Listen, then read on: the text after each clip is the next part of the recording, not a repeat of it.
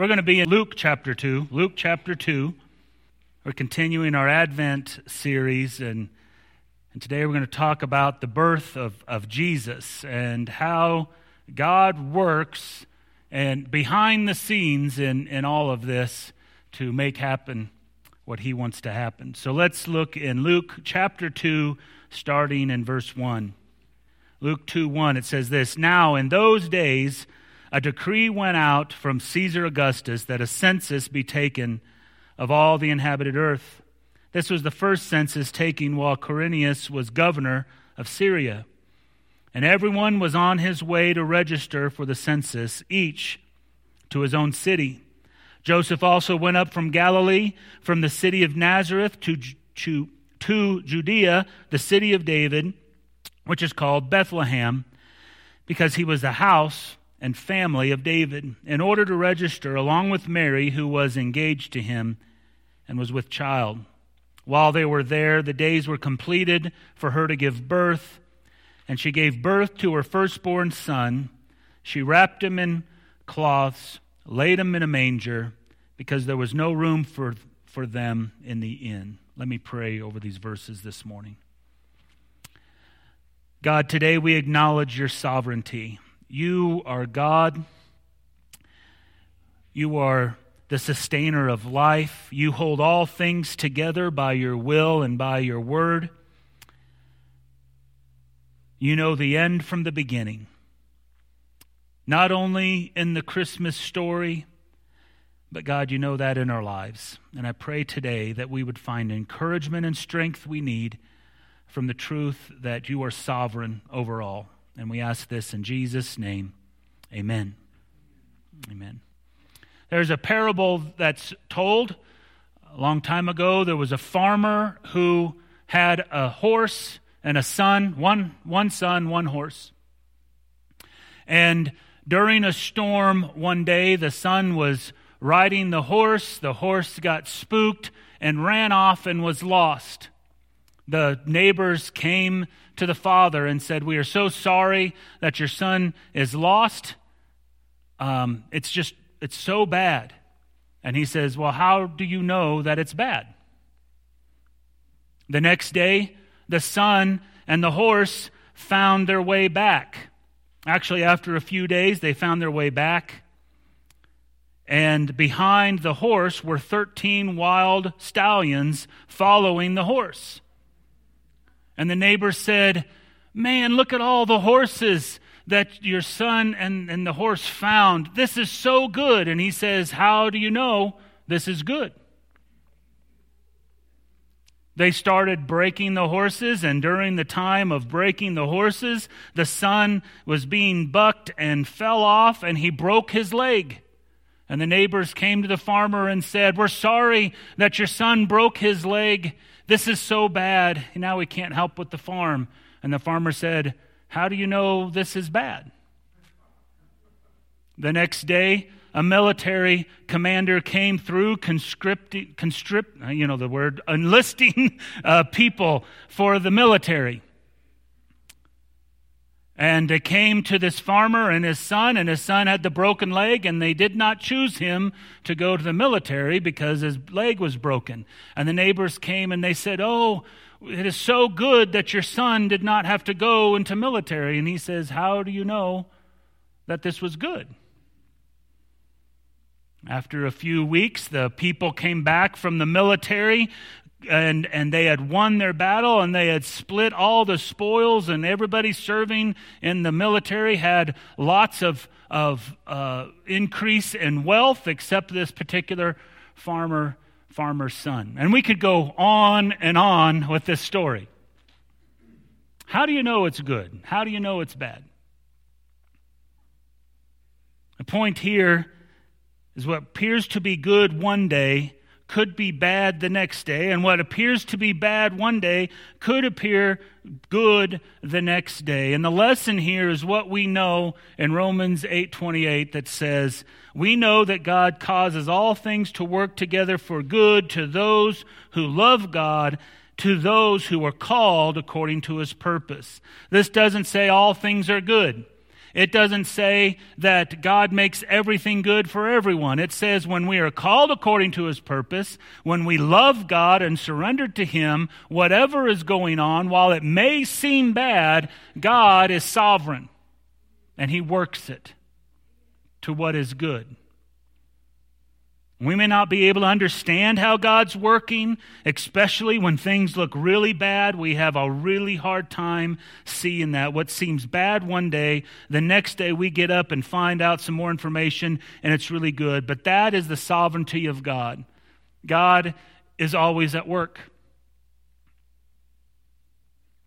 He's taking care of situations that look really, really bad from our perspective, and he shows us that he is still in control. And we see this in the Christmas story. As we read through this story, we need to remember that things may look bad, but God's sovereign. So let's look at this passage, see what we can find from it, and be encouraged by it. And so first we see that even though it looks like Caesar is in control, God is still sovereign. Look in verse 1 and 2. In those days a decree went out from Caesar Augustus that a census be taken of all the inhabited earth. This was the first census taken while Quirinius was governor of Syria. So on March 15th, 44 BC, the same men who declared Julius Caesar as God stabbed him to death. Right? The Ides of March. Everyone maybe remember that from history class. And everything that Julius Caesar had, all his wealth, all his titles, all his authority, everything he had was given to his adoptive son, a 19-year-old by the name of Octavius. Gaius Octavius was his name. Over the next 20 years, Octavius transformed himself into the greatest leader that Rome had ever known. And he began to add titles to his name. He began first with the Latin word princeps, which means leading citizen. He added next Pontifex Maximus, which means high priest. Eventually, he added the name Augustus, which means supreme ruler. This was Augustus Caesar. And in the autumn of 12 BC, Halley's Comet streaked across the sky. And so Caesar Augustus said, this streak across the sky is Julius Caesar entering into heaven because he is a god. And if Julius Caesar is a god and I'm his son, Augustus Caesar said, I am the son of God. He declared himself God, and people worshiped him in the Roman Empire. So a man calling himself the supreme leader, the Son of God, decided he wanted to make a census. He chose to essentially tax the whole world. A census wasn't so much to see how many people were there for Rome. It was how many people were in the kingdom so that each one could be taxed the exact amount that he wanted to be taxed. It was an issue of bringing in money. And Julius Caesar says, I have an idea. I'll take a census. I'll know how many people are in the world, because he ruled the world at that time, and get my taxes from the people.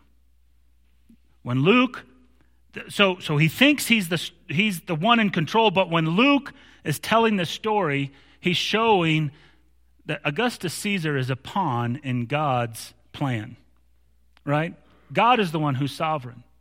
God said, hey, Augustus, why don't you make a census? And why would he do that? Because years before, Wes read it earlier, in Micah, God said this through Micah.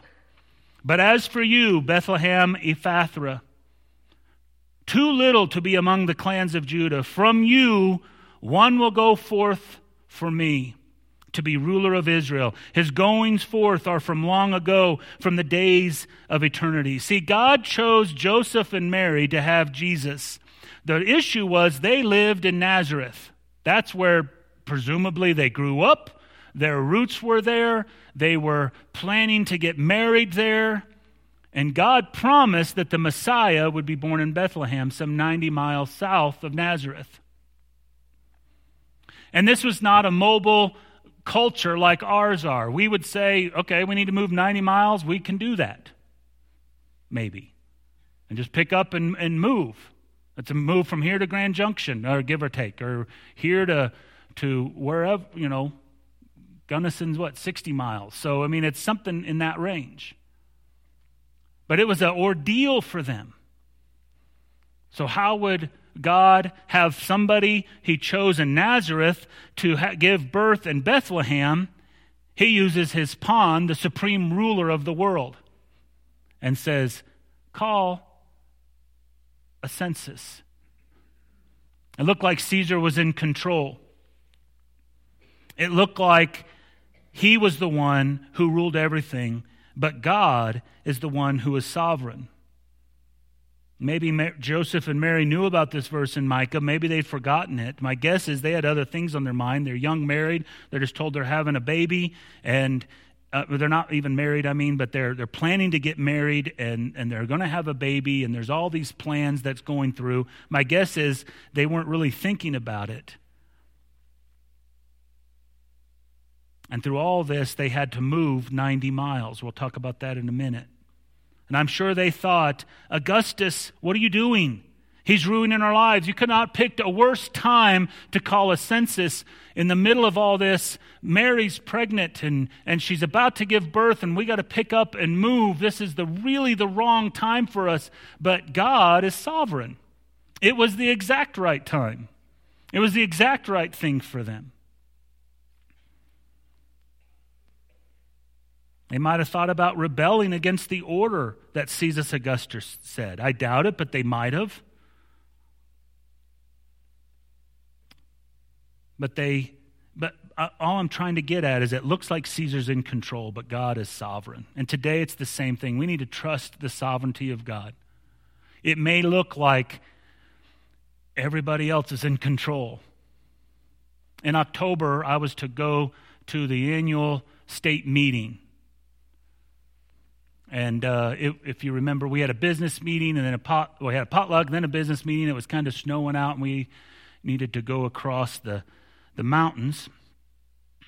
And before I went, and I won't bore you with the details, I had to make a little adjustment to my car, which involved a little tiny nut to get my defroster working right. The gray ghost, as Wes calls it. It's this, and I've got to. Twice a year, I got to make an adjustment so the air comes out the right places. Anyway, so I was making this adjustment, and this tiny little nut in my fat fingers, and I dropped it, but it was underneath the dash.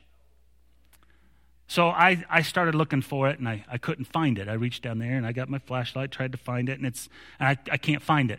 And so I'm getting a little irritated, and I get my magnet out, and I try to find it, and I can't find it, and I'm getting angry, and then I'm looking for it. I call Rhonda. I'm losing my marbles. I'm just like freaking out. I got to get on the road. The longer this takes, why is this always? I'm just, it's stupid how mad I'm getting. And I cannot find this nut. And I dropped it in the dash. And I'm like, how can it not be there? And I look and I look and I look and I look and I can't find it. And so out of desperation, I decided to take the floor mat up and look underneath it. And I kid you not, in the middle of the floor, underneath the mat is my little bitty nut. Now, I cannot tell you how I dropped it in the dash and it got underneath the mat. But it was, a half hour, 45-minute, me losing my marbles because why is this happening? Forgetting that this is, maybe God's in this somehow. I pull it up and I'm like, how? I don't know. So I put the nut on and I go. The thing is, while Lene and Betty went before I was able to go, they hit quite a bit of snow. When I went, Monarch was clear. And I went the entire way without hitting any snow. And I hit a little bit of snow at the very end, close to Colorado Springs. And it was fine. I don't do well at night, and I don't do well at night snow driving. And so I'm taking that as God being sovereign and kind enough to say, you know what, you just need to wait just a little bit and then you can go. Because God is sovereign. And maybe you're like me, that sometimes I forget that God is sovereign. And that irritating delays are really not irritating delays that are caused by anyone else but God saying, maybe you just need to wait a minute. My schedule could very well be God choosing to change something in my life, to keep me safe, to teach me a lesson, to direct me on a different path, to make me encounter. I can tell you time and time again, the 45 minutes I spent at Wendy's one time getting my dinner, so angry that it took 45 minutes at Wendy's. Why would it take that long? And then we ate, and I'm grumping the whole time, and right before we leave, a couple that Rhonda, here in Montrose, a couple Rhonda and I haven't seen in probably 15, 20 years walks in. And we get to sit. And you know what we did? We sat there an hour and talked, right?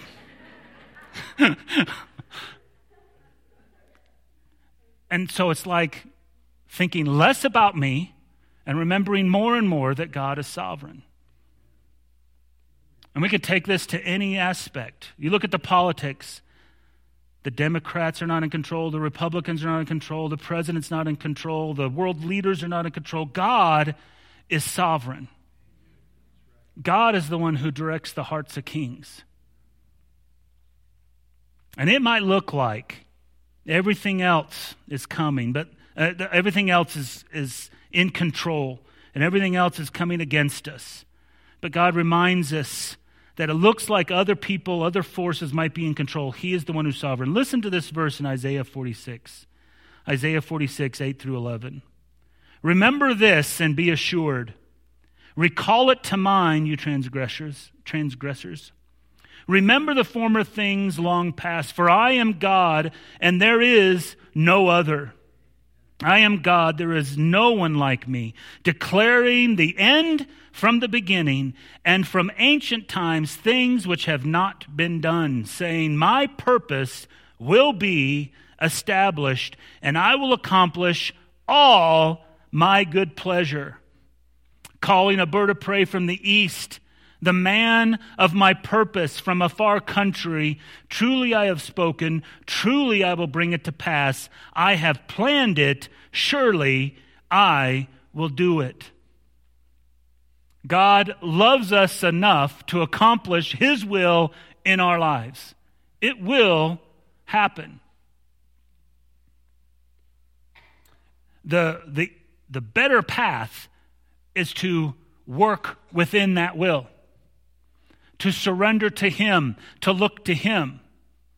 The harder path is saying, I'm going to live my life and live out here while you fight God for sovereignty. That's the harder life. That's the life where things feel like Caesar is in control, or these catastrophes are always in control, instead of seeing God being the one that's sovereign. So we can remember that while it looks like Caesar's in control, God's still sovereign. We can also look at this in verses 3 and 4, that even when the world is in chaos, God's hands still guide us. Look in 3 and 4. And everyone was on his way to register for the census. Read that sentence again. And everyone was on his way to register for the census, each to his own city. Joseph also went up from Galilee, from the city of Nazareth to Judea, to the city of David, which is called Bethlehem, because he was the house and family of David. Everyone went to register. Think about this. Everyone is sitting in their homes, they're working in their businesses, they're taking care of their crops, their animals, all that. And Caesar Augustus comes and says, you have to go to the city of your ancestors. Everyone. And that might mean some people who great-grandparents and great-great-grandparents were there in Nazareth. But for a lot of people, it meant picking up and going to their ancestral home, wherever that might be. And so everyone had to pick up. The whole The whole world had to do this. It wasn't just Israel, it was the whole world. Think about this. We're living here in Montrose, and the government comes along. You just maybe moved to a new home, let's say, and the government comes and says, you know what? Everyone needs to pick up and move to where your grandfather was born. So where was your grandfather born? Think about that. Some of you might have been right here, and that's fantastic. You know where mine was born? Mine was born, let's see, I wrote it down, I got to find it. Yeah, Totten Hollow, Pennsylvania. I looked that up. That's right between Buchanan Hollow and Chamberlain Hollow. That's where my great-grandfather was born. Sizersville, Pennsylvania was where my grandfather was born, just 8 miles north of Emporium, Pennsylvania, if that helps. The point is, would that bring chaos to your life? All of a sudden, you got to pick up and you got to move. Even if it's temporary, you got to go there until you're counted. And we're not talking about U-Hauls and big trucks and cars. We're talking about beasts of burden that hauled whatever stuff you might have. And so the world was turned upside down into chaos. Everyone in the country had to do that. Think about the chaos. What would the emergency personnel would have to move? So if there was an emergency, you call up and they said, well, Dr. So-and-so had to go back to North Carolina where his grandfather, everybody was gone. And the stores might be closed and the whole thing, all the government services, everyone working there might have to leave. It was just chaos. And the entire country was doing that. People moving into town that hadn't been here in generations would be moving back to town because their grandparents lived here while you were trying to get out. And that's what was going on at the time. The world was in chaos. When Augustus Caesar said, everyone go back to his ancestral city to be counted, it caused chaos. But it was God guiding them to where they needed to be. The world seemed like it was in chaos, but God guided this couple. Maybe it was so they could get a new start. We talked about that in Sunday school. Little town like Nazareth, she got pregnant outside of wedlock. Probably everyone was talking. Maybe it was God's grace to say, let me pull you out of Bethlehem. So you can go pull you out of Nazareth, come down to Bethlehem where people may not know you. Maybe it was part of God's grace. We're going to find they don't stay real long, couple years maybe. And then God moves them to Egypt, of all places. But God is guiding them.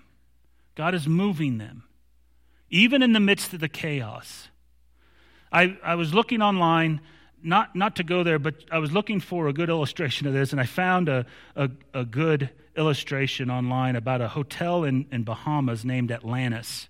And there's a water park in the middle of this hotel that looks like a Aztec pyramid. And there's a huge water slide that goes all over the place. And it's really fast, and it kind of goes into the dark. And at one point in time, it opens up. It's a clear tunnel, and you're in the middle of an aquarium with sharks in this aquarium. Right? So part of the water slide is going through this aquarium with all these deadly animals around you.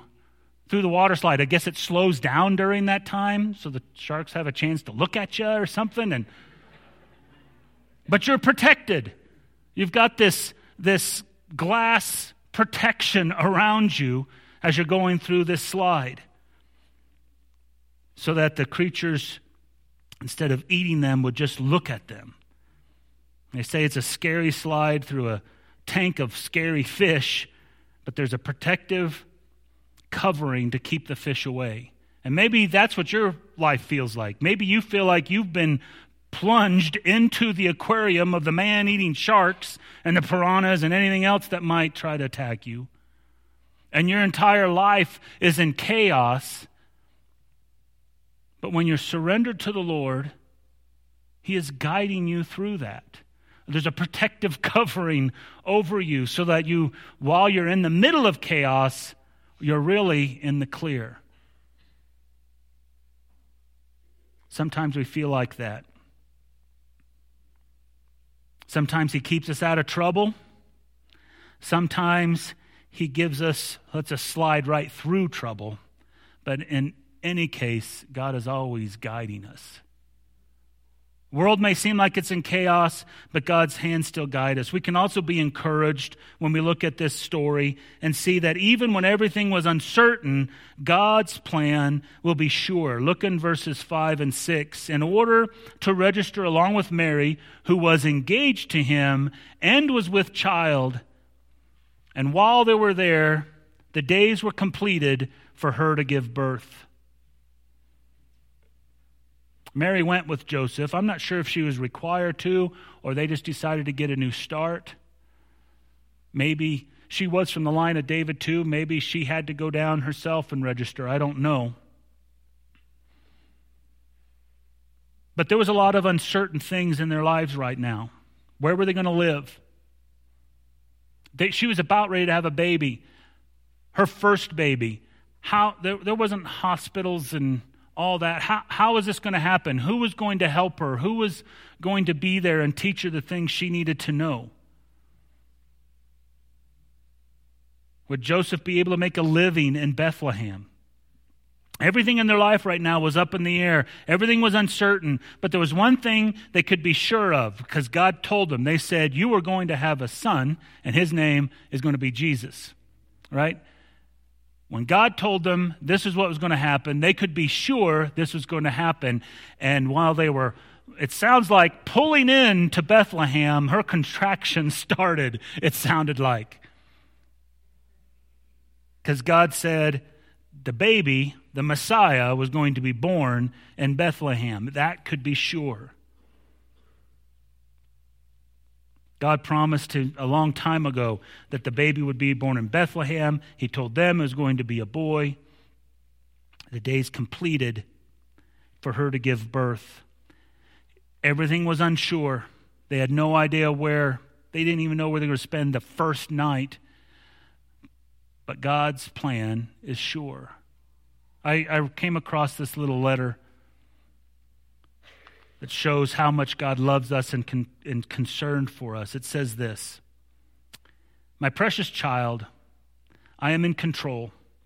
I am sovereign. I'm able to make things happen the way I want them to go. Yes, I allow you to make your own choices. And I know you don't fully understand how these ideas can cooperate side by side. But I'm able to work within and around the choices you make and cause my ultimate purpose to succeed. For this, you must trust me. Ask me about your choices and plans. My wisdom is yours if you'll ask. I want you to cooperate with my plans. When the people around you don't do that, be assured I'm still in control. I will fulfill my plan. Their choices are their own, but I am in control. Trust me, I'll use it for your good. Lovingly, your heavenly Father, the King. See, it should bring us encouragement that God will fulfill his plans. We might say, I made a mistake and I lost everything up. Your mistake is not bigger than God's grace and God's sovereignty. He will work it. He will fulfill his plan. You might say, I don't believe he can. Your unbelief is not bigger than God's sovereignty. Yes, there are consequences for our sin. And we may have to live with some of those wrong choices, maybe for the rest of our lives, but that doesn't mean that God's sovereignty isn't bigger than that God's grace isn't bigger than that, and that he can still make sure his plan is fulfilled. He can work around it and through it and use those mistakes to bring out good that he wants. No matter how uncertain things in your life are right now, we can be certain that God's plan is sure? Is there a part of your life right now that seems up in the air or uncertain? You're not sure where it all fits in the grand scheme of things. We can be strengthened and encouraged knowing that God's plan is never thwarted by our mistakes. That's good news. That's good. Everything's uncertain, but God's plan can be sure. And we can also find encouragement this Christmas by thinking about this, the last verse, verse 7. Even when nothing seems ideal, God is working his greatest. Even when nothing seems ideal, God will work his greatest. Verse 7, she gave birth to her firstborn son. She wrapped him in cloths, laid him in a manger, because there was no room for them in the inn. See, no mother, no father would want any child, let alone their first child, to be born in this manner. They went to the inn, there was no room. And the innkeeper, people see him two different ways. Either someone so harsh who says, there's no room, get out of here.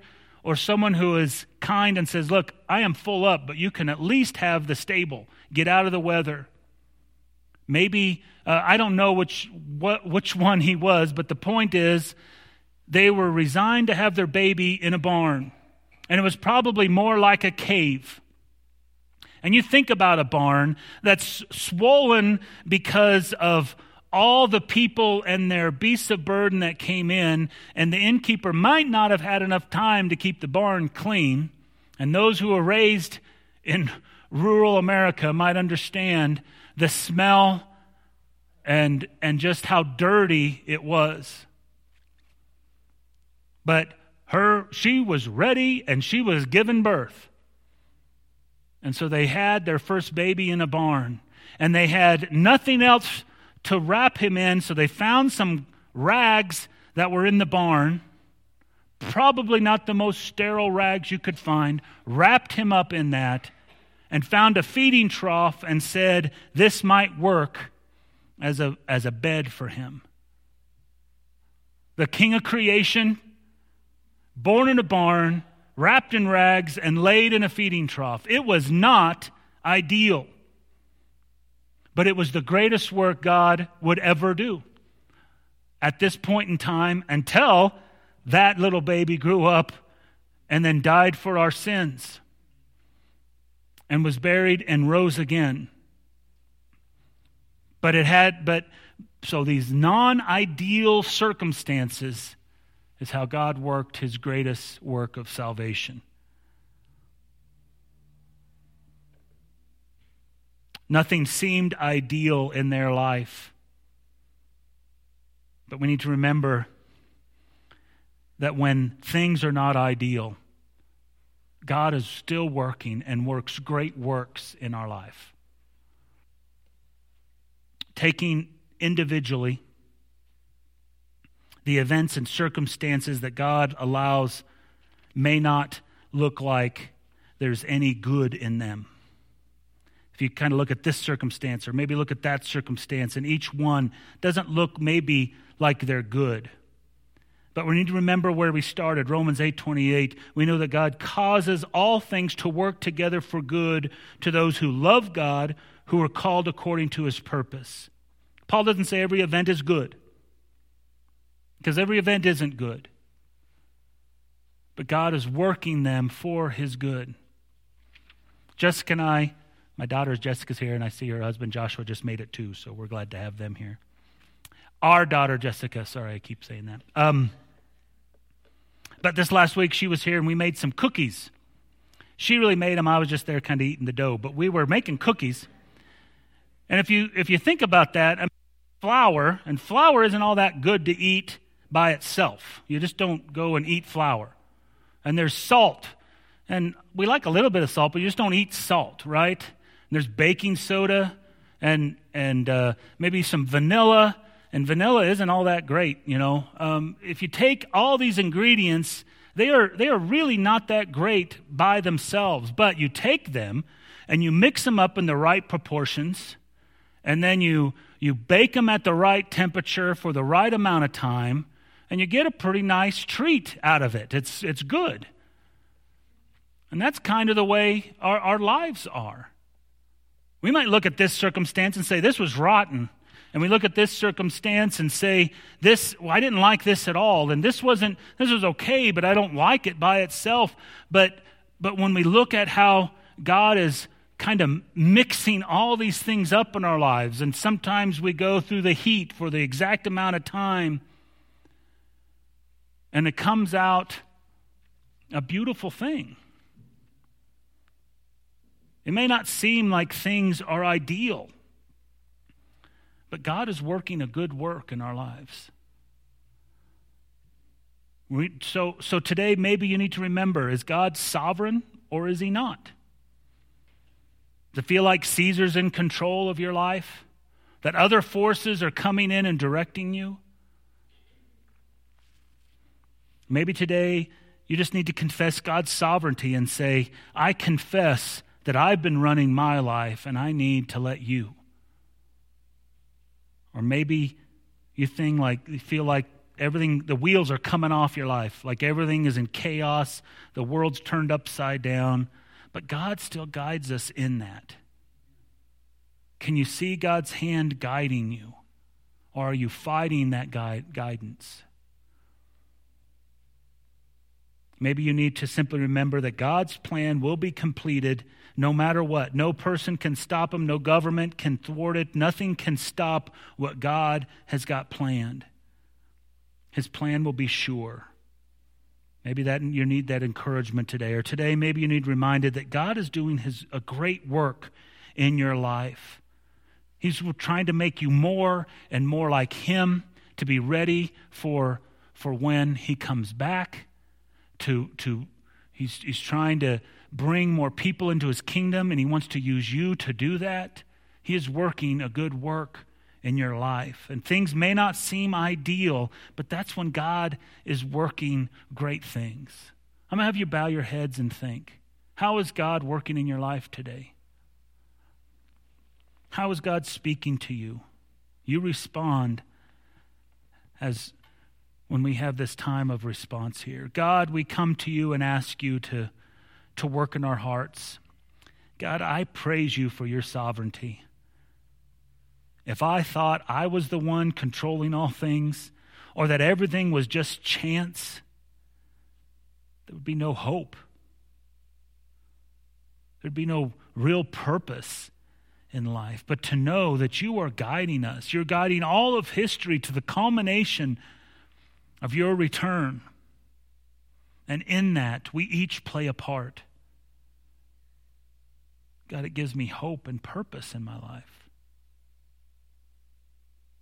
Maybe today, someone here just needs to confess your sovereignty. God, I thank you for being in control when things don't look like they're in control. And when things are not ideal, you are still working. God, today, if there's someone who needs your encouragement, I pray that you would just surround them with your encouragement. If someone needs your strength, give them their strength, God. And if there's someone who needs your salvation, God, if somebody who's never trusted in you, and their life feels like they're just flapping in the wind, feel like they're lost, they can't find their way, God, right now, let them know in their deep part of their heart that you can bring them home. You can give them purpose. You can give them forgiveness and peace that they've been looking for.